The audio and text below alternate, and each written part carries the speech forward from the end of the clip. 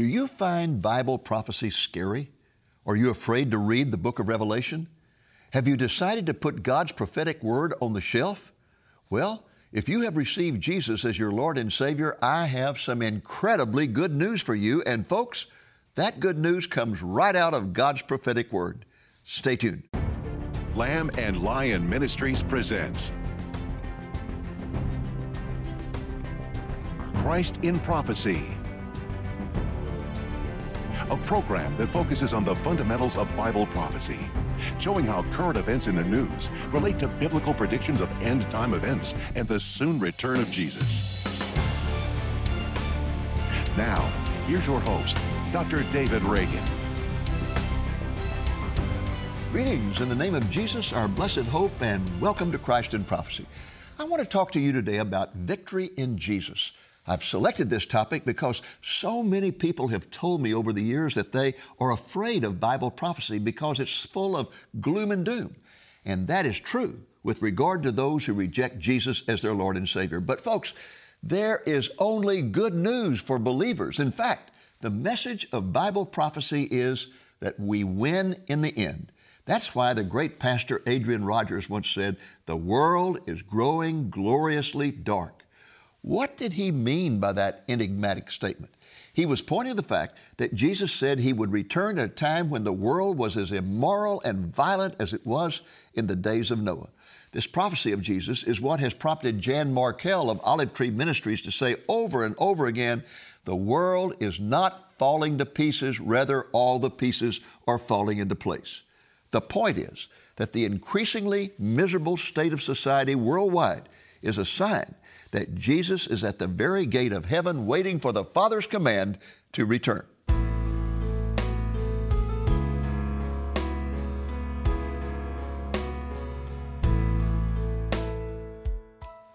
Folks, as I watch the evening news on television and read news stories from around the world, I am reminded of Charles Dickens' great novel, A Tale of Two Cities, a story about the French Revolution. Dickens began his story with some of the most memorable words in all of the English literature. He wrote, "It was the best of times, it was the worst of times. It was the age of wisdom, it was the age of foolishness. It was the epoch of belief, it was the epoch of incredulity. It was the season of light, it was the season of darkness. It was the spring of hope, it was the winter of despair." These words have never been truer than they are today. Everywhere we look, in every direction, the world appears to be falling apart. We are racked by wars and rumors of wars. Immorality and violence are rampant. Our money is being devalued and debased. Our educational systems have been hijacked by humanists and atheists. Our political systems are gridlocked by value wars and political corruption. All of nature seems to be reeling out of control, producing one calamity after another. And our churches are being destroyed by rampant apostasy. True Christianity is under attack from all sides, and Christians are being marginalized as intolerant bigots. Yet, despite all this economic, social, and political chaos, it is the best of times because all these developments are a fulfillment of end-time prophecies that point to the imminent return of Jesus.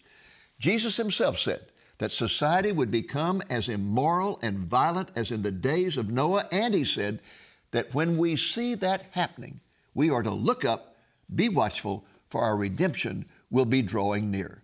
Those of us who have committed our lives to Jesus may see all that is dear to us disintegrate before our very eyes, but we are going to win in the end. We may suffer terrible persecution, but we are going to win in the end.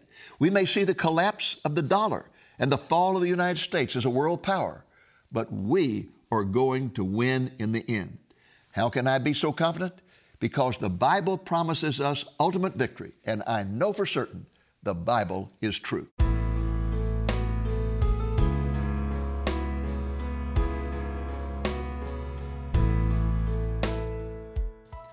So, my friends, what is our promised victory? Let me summarize it for you. We are promised that at any moment now we will be taken out of this world in the rapture of the church. We are promised that God will then pour out His wrath on the wicked world leaders who currently thumb their noses at Him.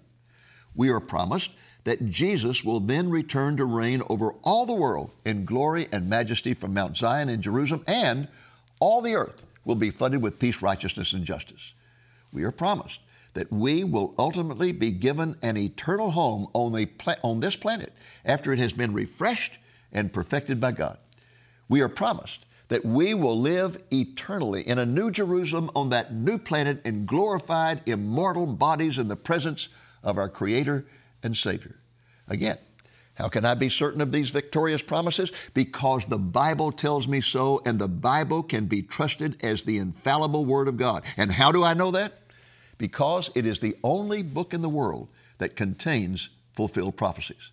And because all the prophecies concerning the first coming of the Messiah were literally and precisely fulfilled, we can also be confident that all the prophecies about the Messiah's return and triumph will be literally and precisely fulfilled.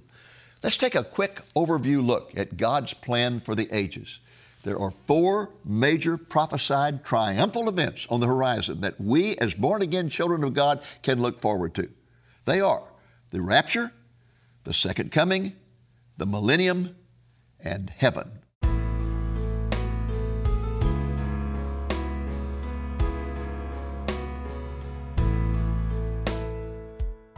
Okay, folks, let's get specific about the glorious promises that are made to believers in God's prophetic word. Our first promise of victory is the rapture of the church. This is an event that is often confused with the second coming, but they are not the same. A careful study of the Scriptures reveals that the return of Jesus is going to be in 2 stages. First, the rapture, and then later, the second coming. The fact that these are 2 separate events can be easily demonstrated. There are only 2 detailed descriptions of the Lord's return in the New Testament. The first is found in 1 Thessalonians 4, and the second in Revelation 19. And folks, these 2 passages are as different as night and day. The 2 passages have absolutely nothing in common except that they both focus on Jesus. Let me show you how different they are. In 1 Thessalonians 4, Jesus appears in the heavens. He does not return to earth. Whereas in Revelation 19, Jesus returns to this earth.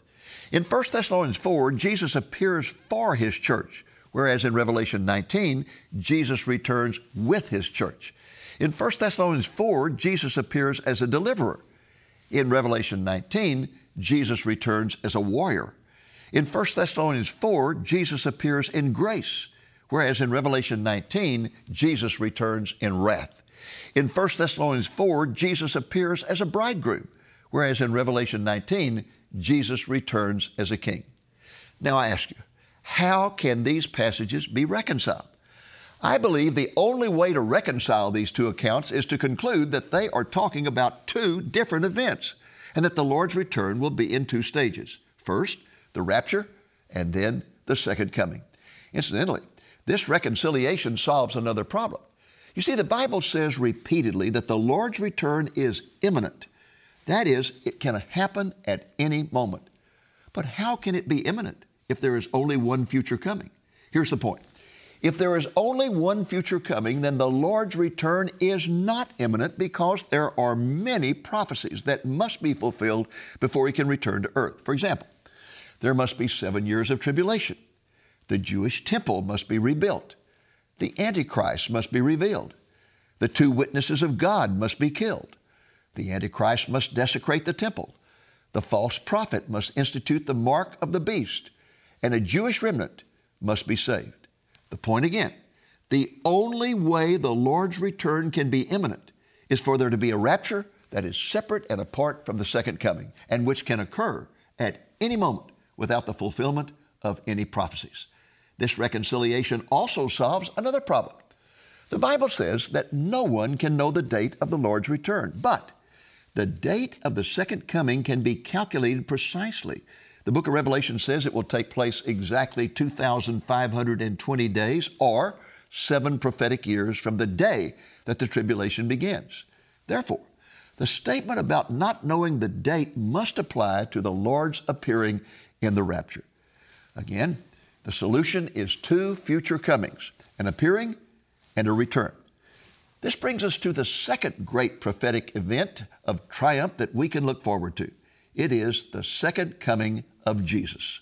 The Bible says Jesus will return to this earth at the end of 7 years of the Great Tribulation. He will return to the Mount of Olives in Jerusalem, from which he ascended into heaven. This will occur when the Jewish people have come to the end of themselves through the persecution of the Antichrist, motivating them to turn their hearts to God. When Jesus comes, they will look upon him whom they have pierced, and they will recognize him as their Messiah, and they will repent of their rejection of him. And they will cry out, Baruch haba b'Shem Adonai, meaning, blessed is he who comes in the name of the Lord. At that point, Jesus will speak a supernatural word, and the Antichrist and his forces will be instantly annihilated in the valley of Armageddon. Jesus will then resurrect the Old Testament saints and the tribulation martyrs, giving them glorified bodies. He will proceed to judge all those still living, both Gentiles and Jews. The saved will be allowed to enter the millennium in the flesh. The unsaved will be consigned to death and Hades. This brings us to the third great triumphal event Christians should be looking forward to, and that is the Lord's glorious millennial reign. The Bible says that those of us in glorified bodies will reign with Jesus over those in the flesh for 1,000 years, during which time the earth will be flooded with peace, righteousness, and justice. And during those 1,000 years, God is going to fulfill 6 promises he has made. First and foremost are the promises that God has made to his Son. God has promised that the day will come when Jesus will receive honor and glory and power.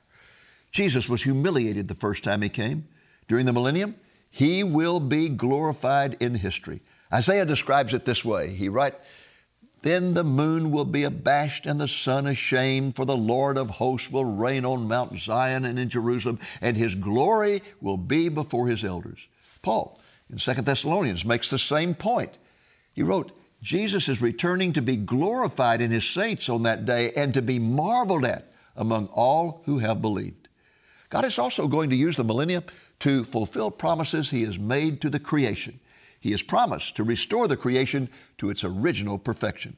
Repeatedly in the Hebrew Scriptures, the promise is made that God will one day redeem his creation. Isaiah 11 says, the wolf will dwell with the lamb, and the lion will eat straw with the ox. Peter affirmed this promise in his sermon to the Sanhedrin Council when he declared, Jesus must remain in heaven until the period of the restoration of all things about which God spoke by the mouth of his holy prophets from ancient times.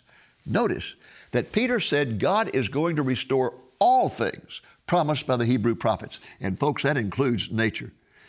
This brings us to the third promise God is going to fulfill during the millennium. It is a promise to the nations that a time will come when they will be blessed with peace, righteousness, and justice. Again, the Hebrew Scriptures speak of the promise many times. One example can be found in Micah chapter 4. The prophet wrote, he, the Messiah, will judge between many peoples and render decisions for mighty distant nations. Then they will hammer their swords into plowshares and their spears into pruning hooks, and nation will not lift up sword against nation, and never again will they train for war. The fourth promise God is going to fulfill during the millennium is one he has made to the Jewish people. It is the promise that a day will come when the nation of Israel will be given primacy among the nations. Consider, for example, the incredible promises of Isaiah 60, which God made to the Jewish people, promises that have never yet been fulfilled. The glory of the Lord will appear upon you, Israel, and nations will come to your light, and kings to the brightness of your rising. The wealth of nations will come to you. Whereas you have been forsaken and hated, I will make you an everlasting pride, a joy from generation to generation. The days of your mourning will be finished. Then all your people will be righteous, and they will possess the land forever. Likewise, the prophet Zechariah describes the millennial glory of Israel with some remarkable imagery in chapter 8, verse 23 of his book. Thus says the Lord of hosts, in those days 10 men from all the nations will grasp the garment of a Jew, saying, let us go with you, for we have heard that God is with you. The final group of promises God is going to fulfill during the millennium are those he has made to the church. God is going to give the church-age saints, you and me, ruling power over the nations. This is a promise made many times in the Scriptures, both in the Old and New Testaments. Here is one example from Daniel 7 in the Old Testament. Then the sovereignty, the dominion, and the greatness of all the kingdoms of the whole heaven will be given to the people of the saints of the highest one. His kingdom will be an everlasting kingdom, and all the dominions will serve and obey him. And here is confirmation of that promise by Jesus in the New Testament. And he who overcomes, and he who keeps my deeds until the end, to him I will give authority over the nations, and he shall rule them with a rod of iron, as I also have received authority from my Father. Now, in addition to the rapture, the second coming, and the millennium, there is a fourth triumphal blessing that we can look forward to.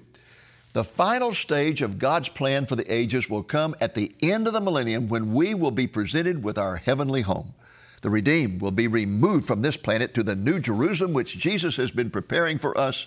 And I suspect that from that vantage point, we will be able to watch the greatest fireworks display in all of history as God superheats this earth to burn away the pollution of Satan's last revolt. Out of that fiery inferno will come new heavens and a new earth that will serve as our eternal abode. That's right. Heaven will be on a new earth. We will be lowered down inside the New Jerusalem to the new earth, and God himself will come to earth to live among us. Here's how it's described in the book of Revelation. Then I saw a new heaven and a new earth, for the first heaven and the first earth passed away. And I saw the holy city, New Jerusalem, coming down out of heaven from God, made ready as a bride adorned for her husband. And I heard a loud voice from the throne saying, Behold, the tabernacle of God is among men, and he will dwell among them, and they shall be his people, and God himself will be among them. And he will wipe away every tear from their eyes. And there will be no longer any death. There will be no longer any mourning or crying or pain. The first things have passed away. And he who sits on the throne said, Behold, I am making all things new. And he said, Write, for these words are faithful and true. Then he said to me, It is done. I am the Alpha, I am the Omega, the beginning and the end. I will give to the one who thirsts from the spring of the water of life without cost. He who overcomes will inherit these things, and I will be his God, and he will be my son.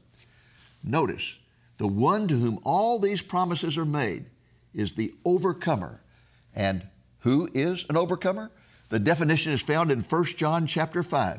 Whoever believes that Jesus is the Christ is born of God.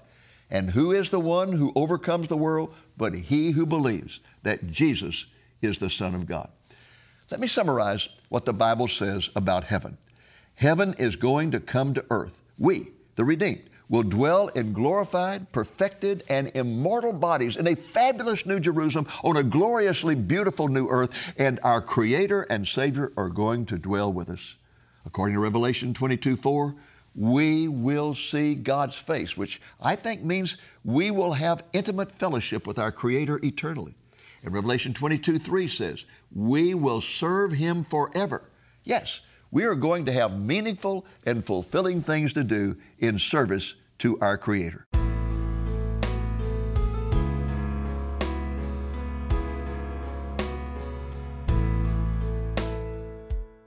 Let me illustrate all that I have said by giving you a visual overview of God's plan for the ages. The end times began on Pentecost in about 30 AD when the church was established. We have now been in the church age for 1900 years plus. The church age will be followed by the Great Tribulation, which will last 7 years. Then will come the millennial reign of Jesus, lasting 1,000 years. The final stage of history will be the eternal state, or heaven, when we will live eternally in glorified bodies on a new earth. The church age will come to a halt with the appearance of Jesus in the heavens, followed by the rapture of the church age saints, both the living and the dead. We will be in heaven with the Lord during the tribulation, but we will return with him at the end of the tribulation to reign with him over all the world. So, we have the return of Jesus in two stages. First, the rapture of the church, and then the second coming of Jesus to this earth.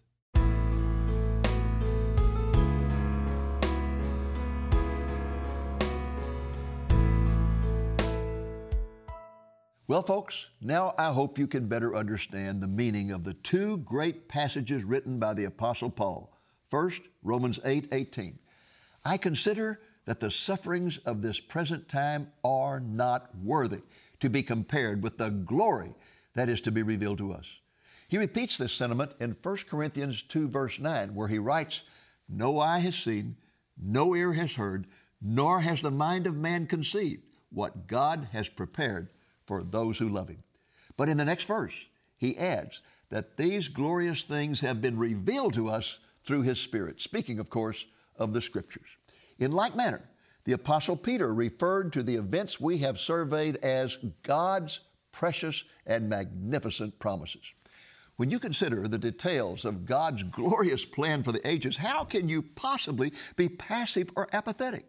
We are promised victory, and it will be achieved with the rapture of the church, the second coming of Jesus, the Lord's millennial reign, and life eternal with God in glorified bodies on a new earth. Clouds of darkness may be gathering around us, but the light is about to break through. It is the worst of times, but it is the best of times, for the signs of the times are shouting the good news that Jesus is coming soon. In response, you and I should be shouting, Maranatha, come quickly, Lord Jesus.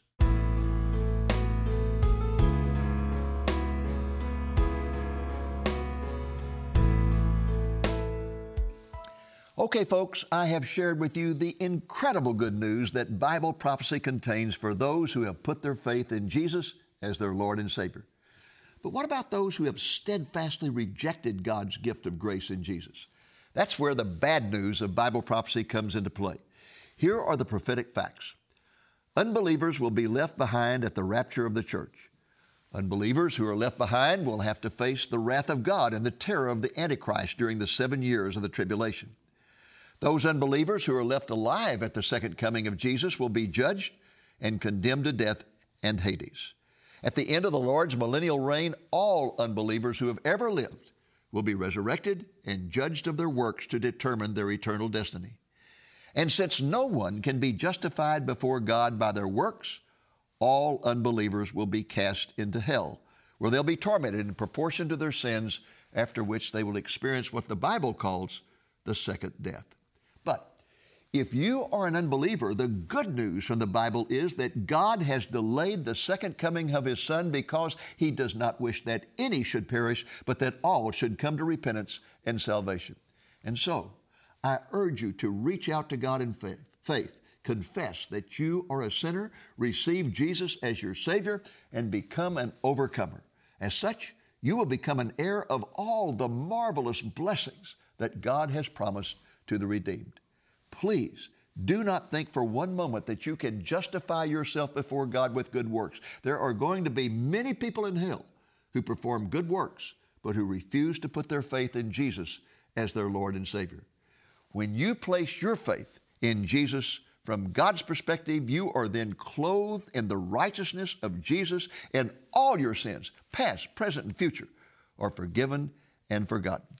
Here is a brief video by a Christian artist named Justin Jackson that emphasizes this truth.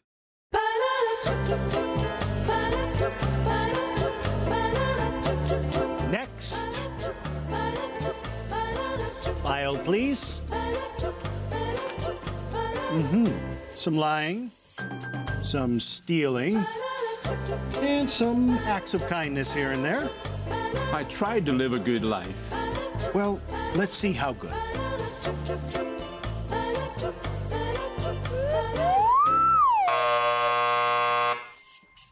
This way.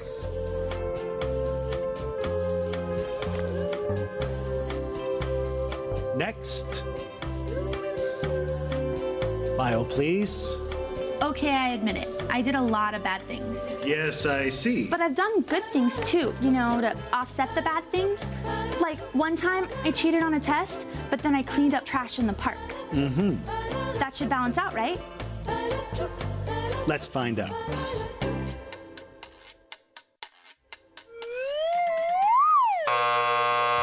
This way. That should have balanced out, right? It should have balanced out. Next. File, please. In impressive. Oh, yeah. I devoted my entire life to make this world a better place. I dug wells in Africa. I donated blood every month. And I ran an orphanage in India. I mean, I just wish I could have done more. Mm-hmm. And is this your subscription? I only read the articles.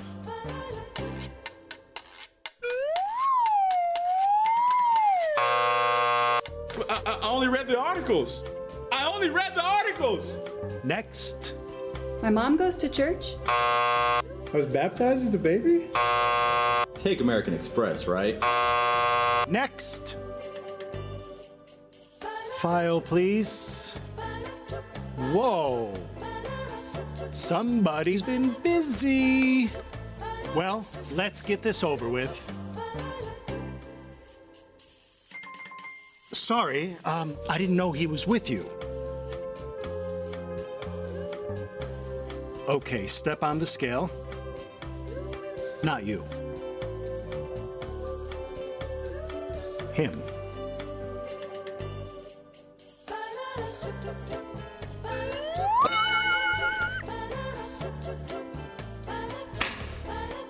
Hey, wait a minute. That is totally not fair.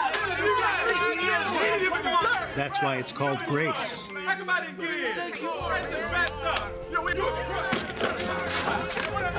Next. Well, folks, that's our program for this week. I hope it has been a blessing to you, and I hope, the Lord willing, that you'll be back with us next week. Until then, this is Dave Reagan speaking for Lamb and Lion Ministries, saying, look up, be watchful, for our redemption is drawing near. If you are interested in learning more about how Bible prophecy validates the Scriptures as the Word of God, and how it also validates Jesus as God in the flesh, you need to get a copy of Dr. Reagan's book, Jesus, the Lamb and the Lion. The book covers all the Bible's messianic prophecies concerning both the first and second comings of Jesus, including special chapters that focus on the death and resurrection of Jesus in prophecy. The book also contains chapters devoted to defending some of the fundamentals of the Christian faith as they relate to Jesus, his life, and his ministry. There's also a chapter titled Prophecy and Probability. The book is 235 pages long, and it can be yours for a gift of $20 or more, including the cost of shipping. To order, call our office at the number you see on the screen Monday through Friday between 8 a.m. and 5 p.m. Central Time, or place your order through our website at lamblion.com. And for a limited time, we will include a copy of Dr. Reagan's booklet, Are You Ready for the Lord's Return? Again, to place your order, either call the number you see on the screen or place your order through our website at lamblion.com. Ask for offer number 799.